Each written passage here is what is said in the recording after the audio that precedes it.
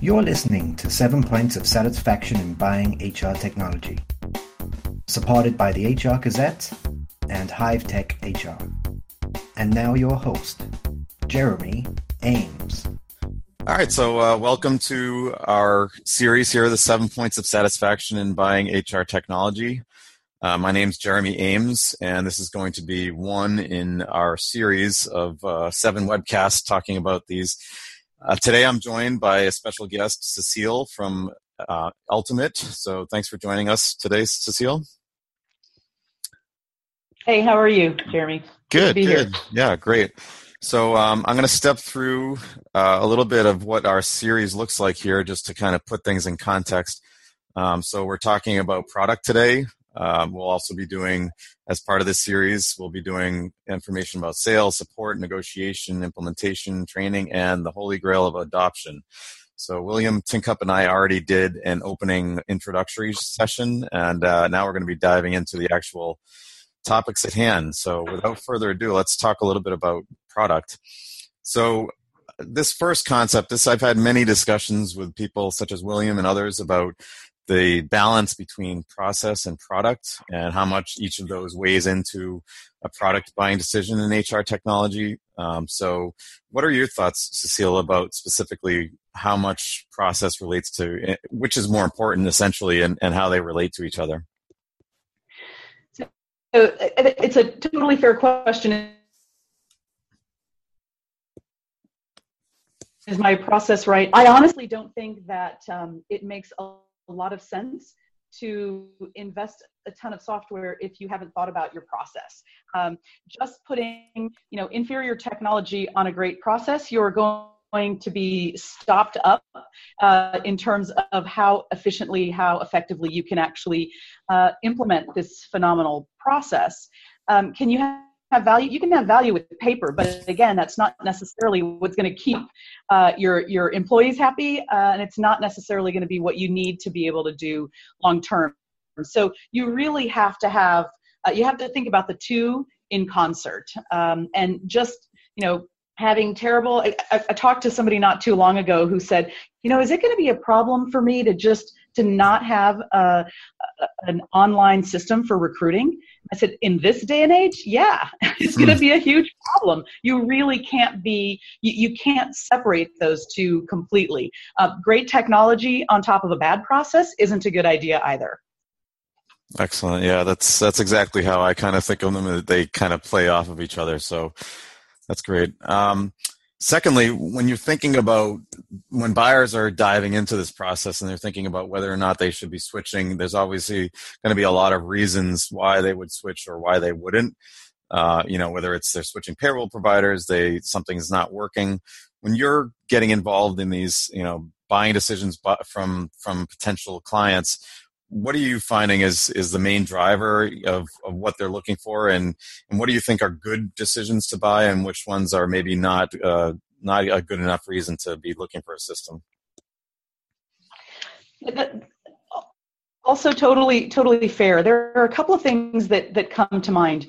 What we find is that often people are looking for new technology or new software because of the fact that they have for one, it often happens that they're looking to rethink or improve their processes. So again, that whole first question you asked, make sure you know exactly what you're looking for before you go out, because the technology, without having rethought what it is that you're trying to accomplish, isn't necessarily going to help. We find a lot of people are looking to buy new software because of a lack of integration, and integration pains in general are a huge driver for new solutions. What organizations find is that they were looking for sort of a best of breed world, or looking for a great solution for every single process that they may have had, but then really quickly realize that if you try to integrate a lot of disparate systems, you often end up with the least common denominator from a functional standpoint, and you don't necessarily get the value of what you were looking for in the first place. And so we find that integrations are a huge reason, but also organizations are looking for a true partner more than anything else, someone who's going to understand what their organization is about and actually help them accomplish certain things. We actually have a lot of organizations, for example, that will come to us because they want to improve some of their culture and actually have new culture initiatives overall. And so that's an interesting reason to be looking for technology, but more and more you want to be able to create an environment that helps your employees have a better employee experience, because that's the way to get to a great customer experience. So integrations are definitely broken out there. What's undone is a lot of organizations are recognizing that you have to have a great digital employee experience to be able to support employees overall in having a great employee experience. And interestingly enough, there was some research that the Center for Generational Kinetics did last year, toward the end of the year, that found that 92% of employees stated that they felt that having modern technology that helped them do their job was critical to their satisfaction at work. And even a third of employees said that they would quit a job on the spot if they were forced to use legacy technology. So a lot of organizations are looking to create a better employee experience, and we're hearing a lot of that. But without a doubt, the whole question of integrations continues to be something that haunts organizations. Yeah, so the balance between innovation and integration, like looking for the latest and greatest, but also that connects to different parts of of your systems is critical. Yeah, good stuff. And then this is the big topic we find when we're helping companies find systems. What's your budget? What can you spend? And this connection between what companies can spend on their software and what they'll end up getting in return in terms of quality. I find that it runs the gamut. You can find kind of really good buys. You can do some stuff in the negotiation process. But in the end, a lot of companies can't even look at specific software due to cost prohibitive amounts. So what is your opinion on the balance between what companies can spend and what they end up getting? Yeah, so I think that organizations can spend an inordinate amount of money and not necessarily get great value. It goes back to your first point, which is if you don't know why you're actually spending, you're not necessarily going to get the value. So much of it has to be buy-in and a really clear path to what business value you're expecting to get. Just buying software is not necessarily going to band-aid or fix any of your issues. You really have to know what it is that you are looking for and what your solution is going to provide to your organization. And then, almost regardless of what the solution is, if you've married those two things, then you're likely to get some quality. There are certainly solutions out in the market that are much more expensive than others, and the high cost does not always equate to the highest value. Sometimes what you're paying for is additional complexity. So again, knowing what you need and what you're looking for will have everything to do with the value that you get. So you can have a really good solution, but it's more important to understand what it is that you need than to just go and spend whatever the most expensive thing is out there. It's not quite like a car. Right. In many instances, it makes sense to really truly think about what am I trying to accomplish and mapping that to what the solution can provide. Yeah, you talk about where that money goes. I mean, it can go towards the marketing. So if, a company spends a lot in the sales process, that's something you're paying for. If they charge a lot for training but then bundle it into the overall product cost, you end up paying for that. So it is very important to understand how much of that is just going to your pure licensing, your pure, maintenance and what's going elsewhere. So those are really good points. And it also plays up nicely into the next topic, which is what are the actual features that are important in the product. So you've gone through, you've figured out which requirements are important to you. You've cataloged them.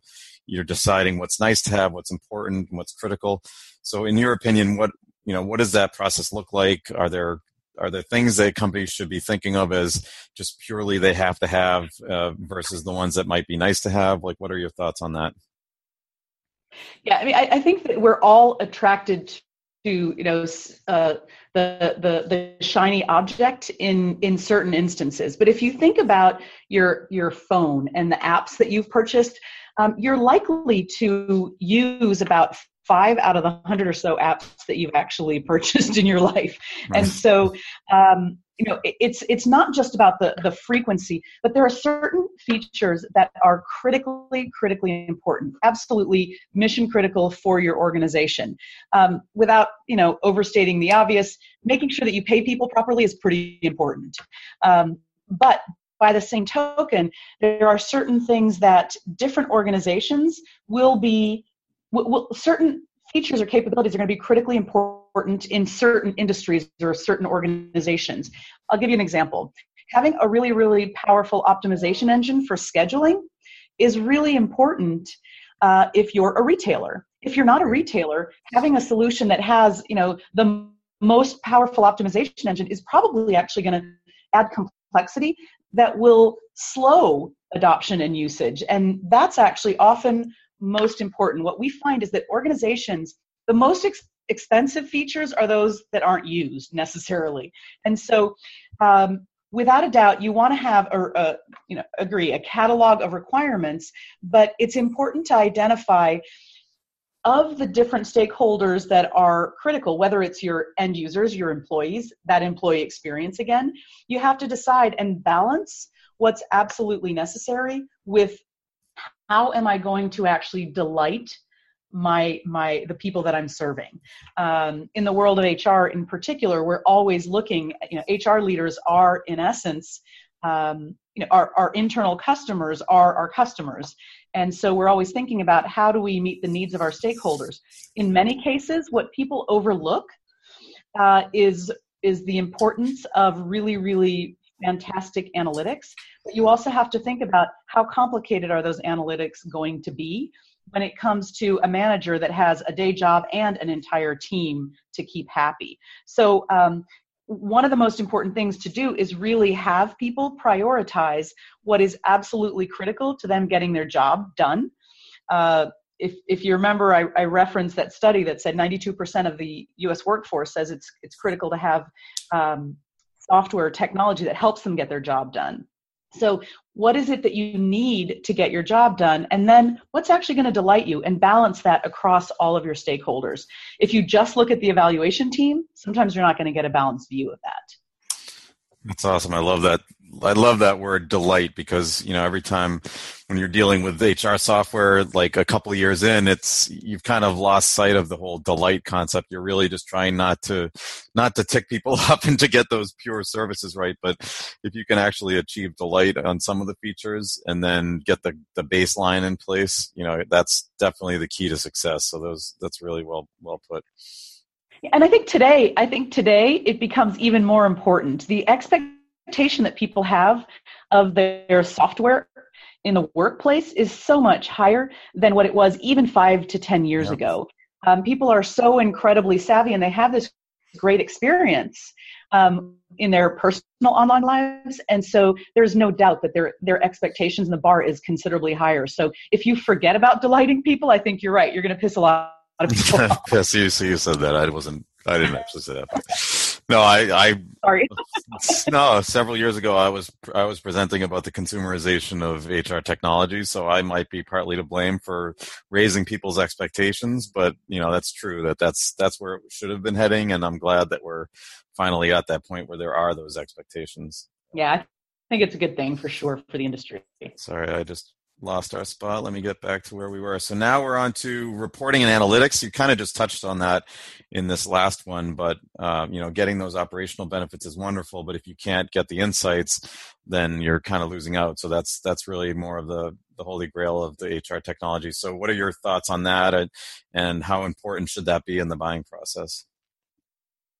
So I would never, ever, I think that actually the importance of analytics probably trumps, sorry, bad word, or no, different word, sorry. I think that that actually should be considered even more than so many other decisions that often take precedence. Things like shiny objects and those sorts of things. The old adage, garbage in, garbage out, has never been more true, because there is so much data available. And the job of your technology solution is to be able to make sense of the masses of data that you have available. Some of the data is valuable, some of it isn't that valuable. But if you don't have an opportunity to truly make sense out of the fantastic processes that you've put in place and all the great data that you have, then you're really not going to be able to get any value. It's the insights, it's the ability to be able to help people make decisions. I think what's changed the most today is that more and more people aren't comfortable looking in the rearview mirror, which is often what reporting was all about and what traditional analytics would give you. People really want to be able to see trends, and they want to see into the future, into the windshield rather than the rearview mirror, if you will, when you're driving the bus, right? You want to be able to look forward and even start predicting what is likely to happen, not what will happen without a doubt, but what might happen. So that you can then take or change course or make adjustments in someone's career to be able to ensure that they stay with you if there's somebody that you want to have stay with you, or even to be able to look at overall staffing and workforce trending that you have. So being able to start to tap into predictive analytics, and our models have gotten much, much better. We're looking far beyond just, is someone going to stay or leave the organization in the next 12 months, which, by the way, is something that would have been unheard of a number of years ago, and can be tremendously valuable to be able to change the course of someone's career if they're thinking of leaving and you really don't want that to happen. So I think being able to look at predictive analytics, and then even more so some of the prescriptive analytics, because oftentimes predictive analytics gave people this sense of, wow, this is great information, but now what? And now what do you do? Well, people have to start prescribing or recommend actions, or it's going to be a lot more difficult to get that value out of your analytics investment. Awesome. It's funny, you said at one point that reporting is now, it should be future looking and, future facing. It's even, you said it with the context of, reports and analytics, but I was thinking of it when you said it of like when you're writing about what's coming, what's, new trends and stuff. People don't want you to write about what's happened in the past. Like that's old news. They really want you to be thinking about what's next. And it's very translatable to the world of reporting and analytics in your HR systems as well. Yeah, absolutely. Yeah. Absolutely. Now, this is one of the most exciting areas right now in the product purchasing arena, I think, is analytics, because there have been so many phenomenal advances. There are even sort of these more perceptive technologies that pick up on people's emotions and can parse out and pick up themes, detect themes based on what people are saying in Glassdoor, not even within your systems, that really are bringing a nuance and a subtlety and deepening our understanding of what's actually happening. And, I talked about how important it is to create a great employee experience. Well, perceptive technologies that truly pick up on people's sentiment and can translate that into themes are paving the way to being able to really bridge the gap between a great technology experience from an employee's perspective, but also a really, really valuable, insightful view of individuals as well as teams. So it's really, really a great time to be looking at software and in particular analytics as part of a whole solution. Excellent. And this, the sixth point was about integrations and which systems the product needs to be connected to. I know that when I go through this process of helping, and even further down the road when we're trying to determine how well the product's working, it's very important, and it tends to get not enough attention either in the buying process or implementation. A lot of times you end up pushing that out, and then so you have this product that's kind of a standalone when the whole concept to begin with was so that it would replace the need to do work in multiple systems. So what is your thought as far as how important is that to the overall process and when you're looking at buying a new system? Yeah, this is something that we're very, very familiar familiar with because we only focus on HR software. And so we know that automatically other organizations, our customers are going to have to integrate to other solutions. Integration is probably one of the biggest pain points that organizations face today when it comes to, and I mentioned this at the very beginning, a lot of people are buying because of the fact that they have 15, 20 systems that don't talk to each other. And it's the reason, again, is that it's this lowest common denominator. You just don't get the value that you had anticipated getting when you have a mishmash and you're trying to rationalize and normalize all these different structures or objects. So it becomes really, really difficult. So without a doubt, when you're looking at your software buying decisions, you have to think about how open a solution is. Openness is the key to truly, is I think one of the nirvana points, I think I would say, or the nirvana when it comes to integration is openness. Because once you have openness, and that means exposed APIs, all of these other good things, then you have the capability. There are so many great solutions today in helping that will help transform and connect easily. We embed a series of connectors or deliver those, or you can extend those depending on what you want. But there are a lot of different ways to do that. But if you don't have openness, it doesn't matter how great your integration gurus are. They're never going to get the level of connectivity and the cohesion and holisticness that you're looking for. So I think it's super, super important to look at openness and ask questions about the openness of the software. Awesome. So, and then the last one, I put in here your choice. I wanted to just give my quick take on the most important, and as far as like what's the most important topic to consider in the buying process for when you're looking at product. And for me, it's really you're matching up those high level category requirements to what's available in the market and trying to hopefully shrink down what's out there into a manageable number of systems that you need to look at. I work with a lot of buyers who end up in this, analysis paralysis where they can't get to that final decision. So doing that initial cross-reference to make sure you get your high-level needs, the wants and needs, is for me the most important part. But what do you think, Cecile? So I agree that boiling the ocean is never something that anyone should undertake lightly. And if you don't narrow your search down or really think about what's important and delightful or has the potential to delight, then I think it's much more difficult. I actually think that the holy grail, from my perspective, or what's really, really critical, is to consider the long-term relationship that you may have with a vendor. So it's not just about a product, but it's also the partnership that you will have long-term.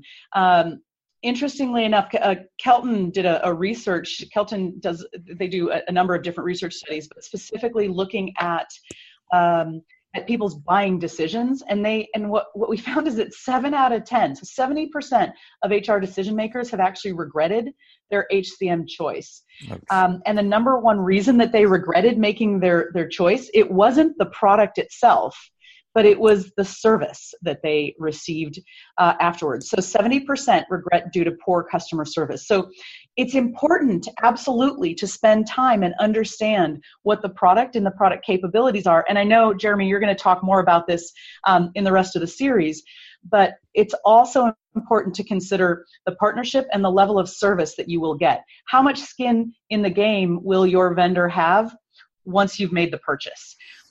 Because again, only 35% of HCM buyers believe that their providers score well in terms of partnership. And that's so critical to the success because, again, it's more than just the buying. There's the activation, the implementation, there's the ongoing support, and all of those things factor in so heavily to get the value. I actually don't believe that people are buying products alone anymore. Like you said, it's not a standalone purchase. You're thinking about, what am I getting into overall? If I'm buying a solution or an offering, there's a service component to every single product. It's great to deliver a wonderful technology, but if you don't have the support behind it, the world-class support behind it, then people aren't going to get the value. They'll get frustrated. They'll give up. They won't actually take on the new great capabilities and the innovations that come out of the vendor because they'll be so frustrated. So it's so important to think about both of those things, I think, hand in hand. That's Cecile's voice. That is, you're literally just selling the rest of the series. So thank you. That is precisely the concept, is you're not just buying product, and we're gonna talk about all those other things. I'm going to be bringing on other software vendors to kind of represent their opinion. So it's going to be a lot of fun, and I'm so glad you were able to join me for this first one on product. If you want to follow up and interact with Cecile on Twitter, that's your Twitter handle. Are there any other places you'd want people to know about? Or is that good? That's great. I will gladly get back to anybody with any kind of questions, any challenges to any of those ideas. Always open for a great discussion. And I can't wait for the rest of the series, actually, Jeremy. It'll be good. Yeah. Up on it. It's going to be a lot of fun. So thanks again for joining me today. And I'll catch everyone else on a future episode. Thank you. Awesome. Thank you. Thank you for listening to 7 Points of Satisfaction in Buying HR Technology. Subscribe on iTunes and learn more at hrgazette.com.